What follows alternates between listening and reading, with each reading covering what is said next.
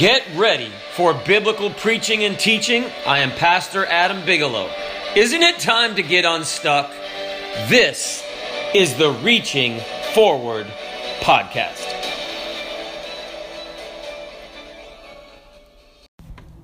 If you have your Bibles, I'm going to be in two places. So I was having an out-of-body experience to be in two places. But John chapter 13 and verse 15. And then I would like to go to Acts chapter 16. So using those two places in the New Testament. We're dealing with uncommon gifts, and they're called uncommon because people might think, well, what's the big deal with that? That's not normal, right? It's an uncommon gift. You might not think of it as a gift. So John chapter 13 and verse 15, Jesus said, "For I have given you," that's a gift, right? If he's given us something. "For I have given you an example, that ye should do as I have done to you." For I have given you an example. And I'd like to teach on the gift of example. The gift of example. Being an example. As Jesus was washing the disciples' feet, and it really isn't about washing feet, okay? As you say, a preacher, we don't have foot washings here. Well, back in the day, okay, these people used to walk in sandals, and it was dirt roads, so their feet were not like wrapped up in socks. They weren't putting lotion on them to wear, and they got in a car and drove. No, they were walking on the road, so their feet were nasty. They were stinky. They had sores rubbed in them. So if you cleaned, it was like a modern day washing someone's car, because the car is what gets really dirty, right? When you're going to and fro. So Jesus was really, it wasn't about the feet or the car. It was about showing an act of service to someone. It was being an example of love. It was really the metaphor of what Jesus came to do, to serve people. And so Jesus said, really what he's given you is not an example of how to wash someone's foot, but an example of being an example. And Jesus said, I have given you a gift, do what I do. And he said that ye should do as I have done to you. So I want to look at three levels of being an example tonight. And we can all employ this, and it's really a gift of God. And it's actually the reason I joined the Marines. The reason I joined the Marines, I grew up overseas. So we didn't have as many opportunities to go do fun things, because in third world countries, there's just no theme parks. Well, I guess we had safaris. Real animals, no cages, right? But the Marines at the embassy, so the Marines guard the U.S. Embassy. They don't guard the people, they guard the documents and the buildings. And they always looked just really put together. And they had their dress blue uniforms on, and they had weapons. And for a guy, that's just awesome, for a young man. And they were always very polite, very professional, their haircuts and their physique and everything. But you didn't just see them at work, because, as I said, there wasn't a lot to do at night in these foreign countries. No real movie theaters, no places, very few places to go out and eat. But they had something called the Marine House, and that's where the Marines lived. So you got to see the Marines in their regular civilian clothes, and they had a reel-to-reel projector that they would get movies from America, and we'd go to the Marine House. And we'd get sodas, and, I don't know if we had popcorn and stuff, but that was your movie nights. But it was all revolving around the Marines as being the example. So I got to see an example of those Marines, and it influenced my decision to join the Marine Corps because of the example that those Marines were to me personally. So being an example is a big deal. There was a man who had been out of work for a long time. So he decided to inquire. This is pre-COVID, right? Now there's lots of jobs, but no people to work. He decided to inquire at the local zoo. He told the zookeeper, I would like a job. I'll clean cages. I'll clean the bathrooms. I'll do whatever. You know you really want a job if you clean the bathroom, right? I mean, he really wanted a job. The zookeeper said, we are full up, love to hire you. We don't have any openings. But noticing how big and burly the man was, the zookeeper had that light bulb idea, right? He said, this is crazy. You don't have to agree to it, the zookeeper said.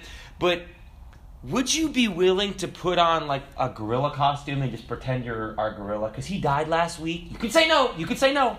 But all you got to do is just walk around the cage and, be a gorilla. He was our most popular exhibit. So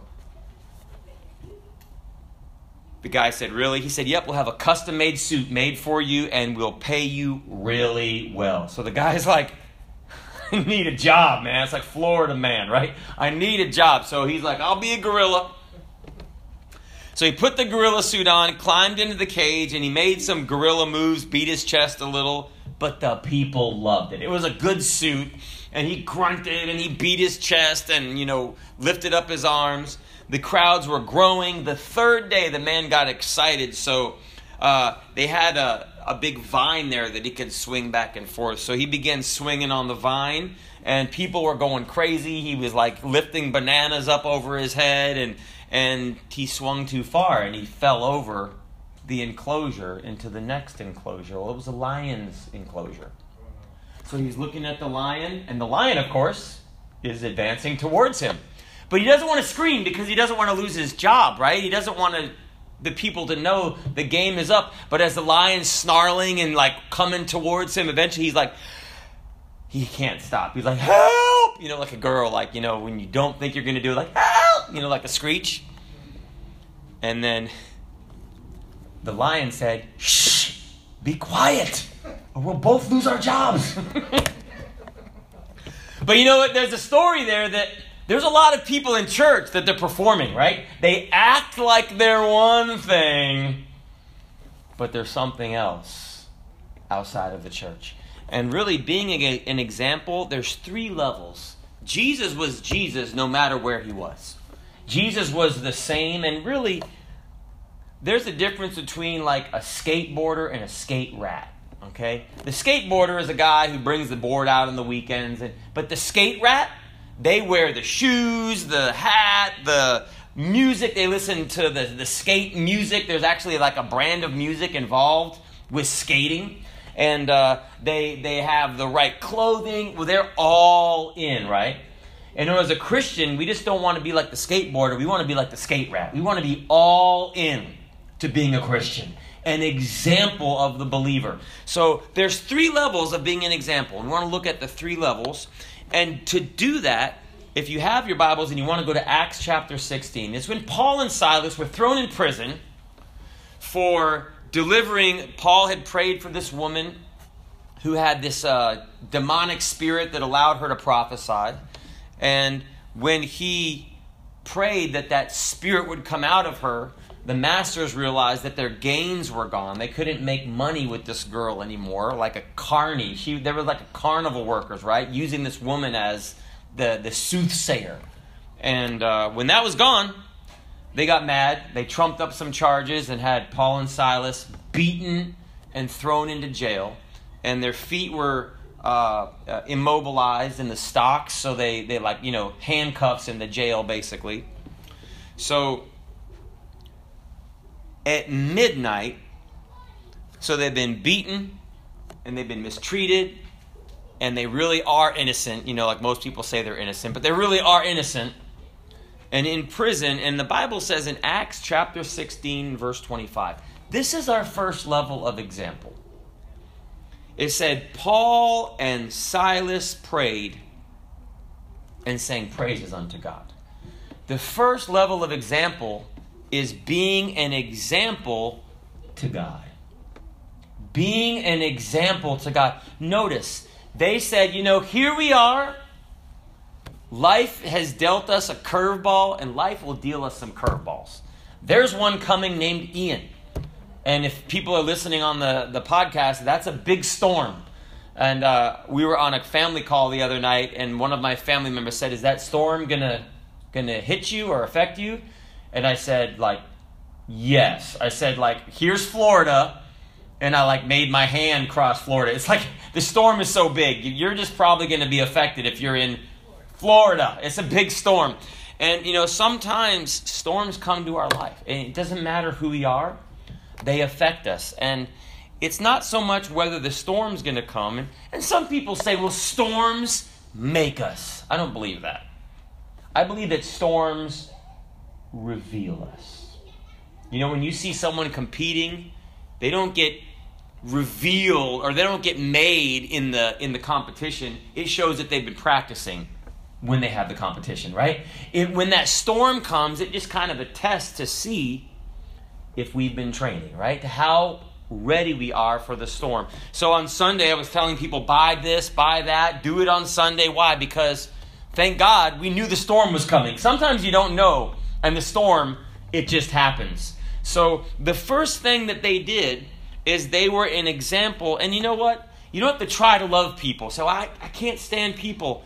Don't worry about that. The first level example is just love God. Just love God. And if you've read the 10 Commandments, we're not under the 10 Commandments in the New Testament. But the first 4 commandments are between you and God. The first 4. And I believe that there's kind of a pathway that we need to recognize in our lives. The first one is have no other gods before me. And then the second one, no idols. Don't make any idols, graven images, right? The third one, don't take the Lord's name in vain. It's all between us and God. The fourth one, remember the Sabbath and keep it holy. How do you know these? Because my wife and I made up this thing to remember them. I can share it with you. So the first 4 commandments are just an example of you being an example to God. And you say, well, preacher, nobody cares about our example to God. But you see, our character is who we are when nobody's looking. And if we take care of our character, God will take care of our reputation. We don't worry about taking care of your reputation. Take care of your character. When I was in Bible school, probably. So this is a few moons ago. Things weren't working out exactly right, so I wound up in a hotel room alone. I was single, okay? So this is a good thing. I'm married now.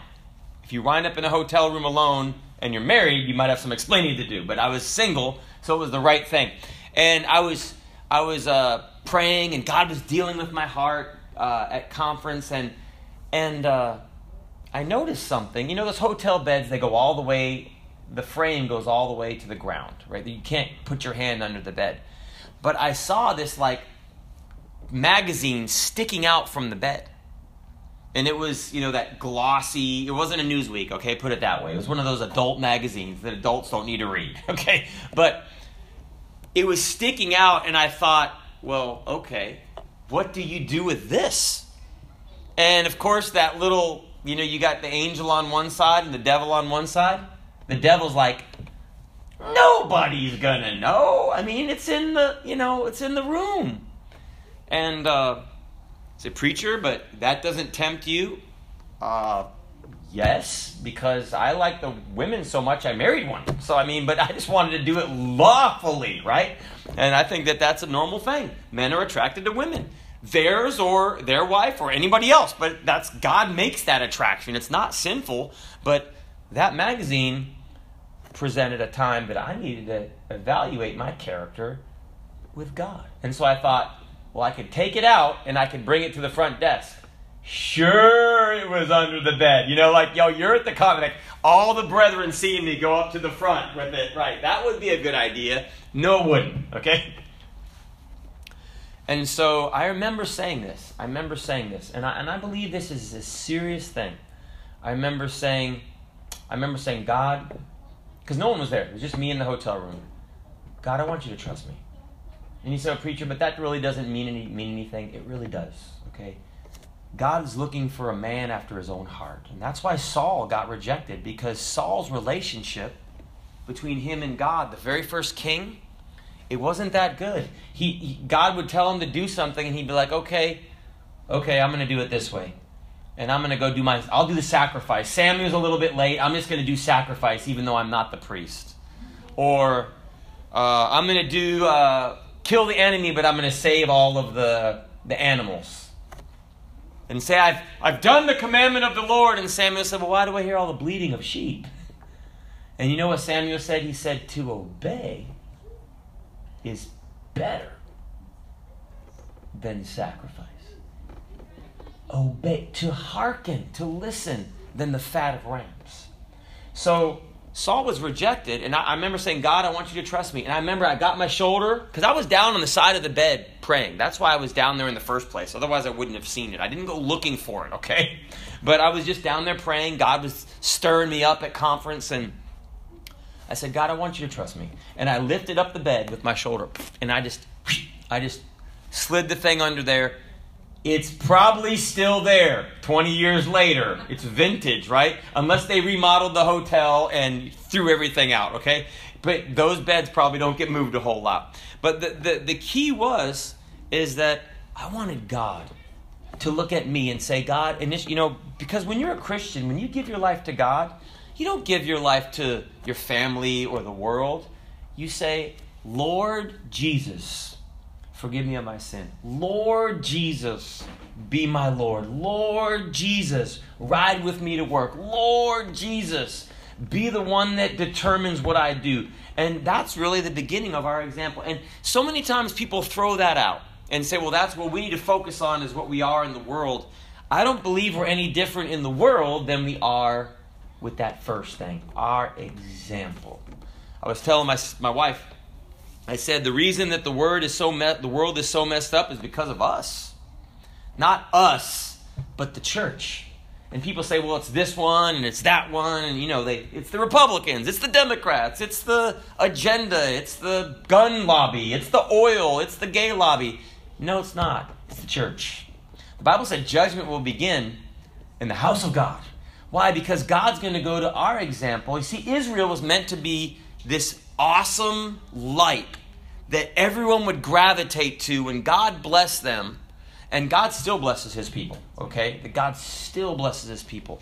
But they never wanted to serve God. They always wanted the blessings of God, but they didn't want to have that heart for God. So God had some words for Israel, like adulterer and go a-whoring, which means they would go to other gods.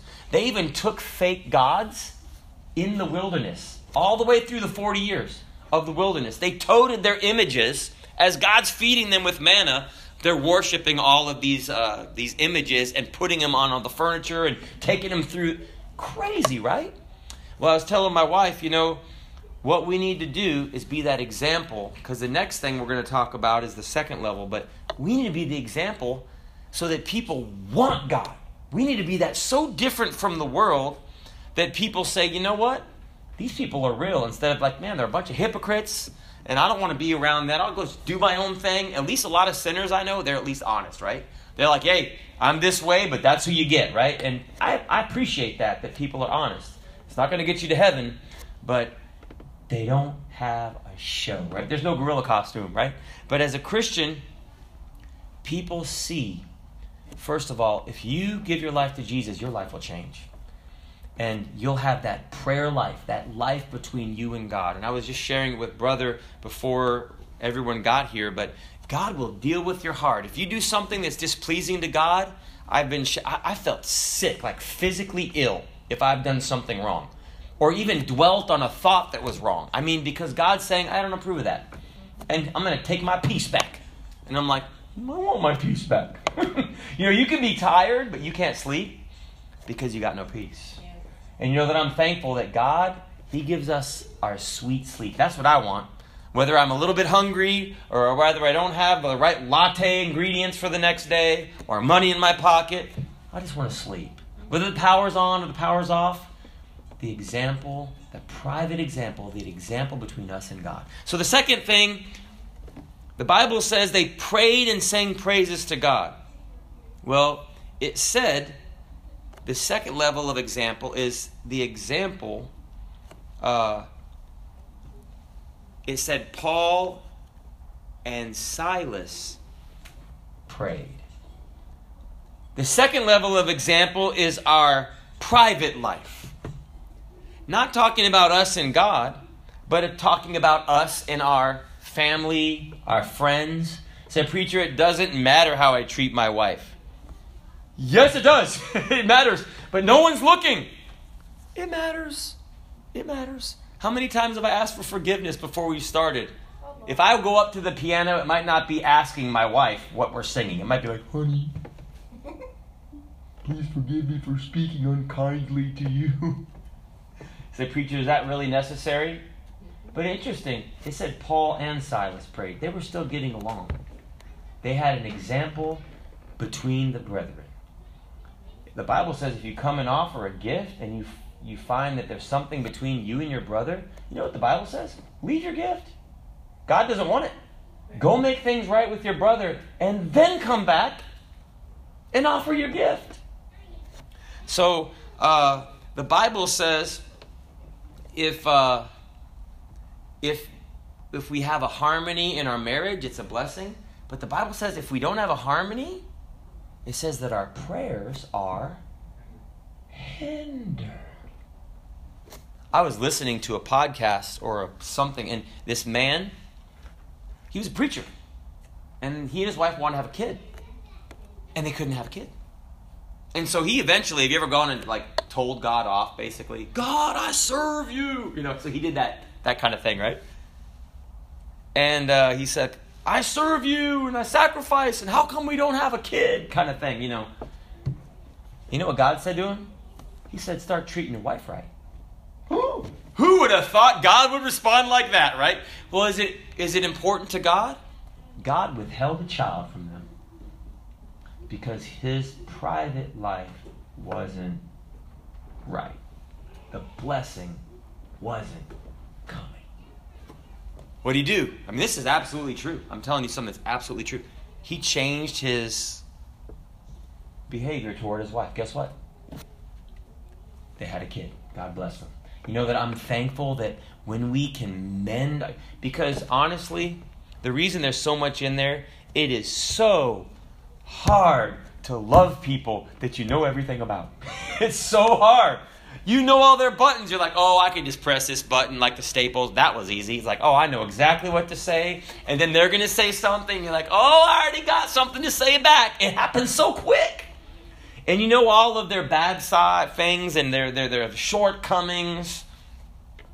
But the gift of example, it says that, remember when Peter in the book of Acts, it said that he went with John at the hour of prayer. They had no money. Peter's like, I don't have any money. But he had his brother, and they were going to church together. Man, that's a real thing, to have family and friends and love. And when you have love in your family, it said Paul and Silas prayed, it's attractive. I am no Sherlock, but I can tell if people come to church and they've had an argument. Oh, preacher, we don't tell anybody. Right. People come in like, library silent. And then sometimes the wife will sit way over there. And the husband will sit way over there. And they won't look at each other, they'll kind of look down. Why? But you know that my wife and I, if we hug at home, you know what my daughter, she'll come like, da, da, da, da, da. She'll just gang pile on us. Why? Because that is an example. And I was telling my daughter, I tell her a lot, who do you look for? What do you look for in a husband? And she said, kind and courageous. That's what we were going off. Those two traits, right? And I asked her about these little boys. Are they kind and courageous? And one boy, she goes, well, he's courageous, but he wasn't kind.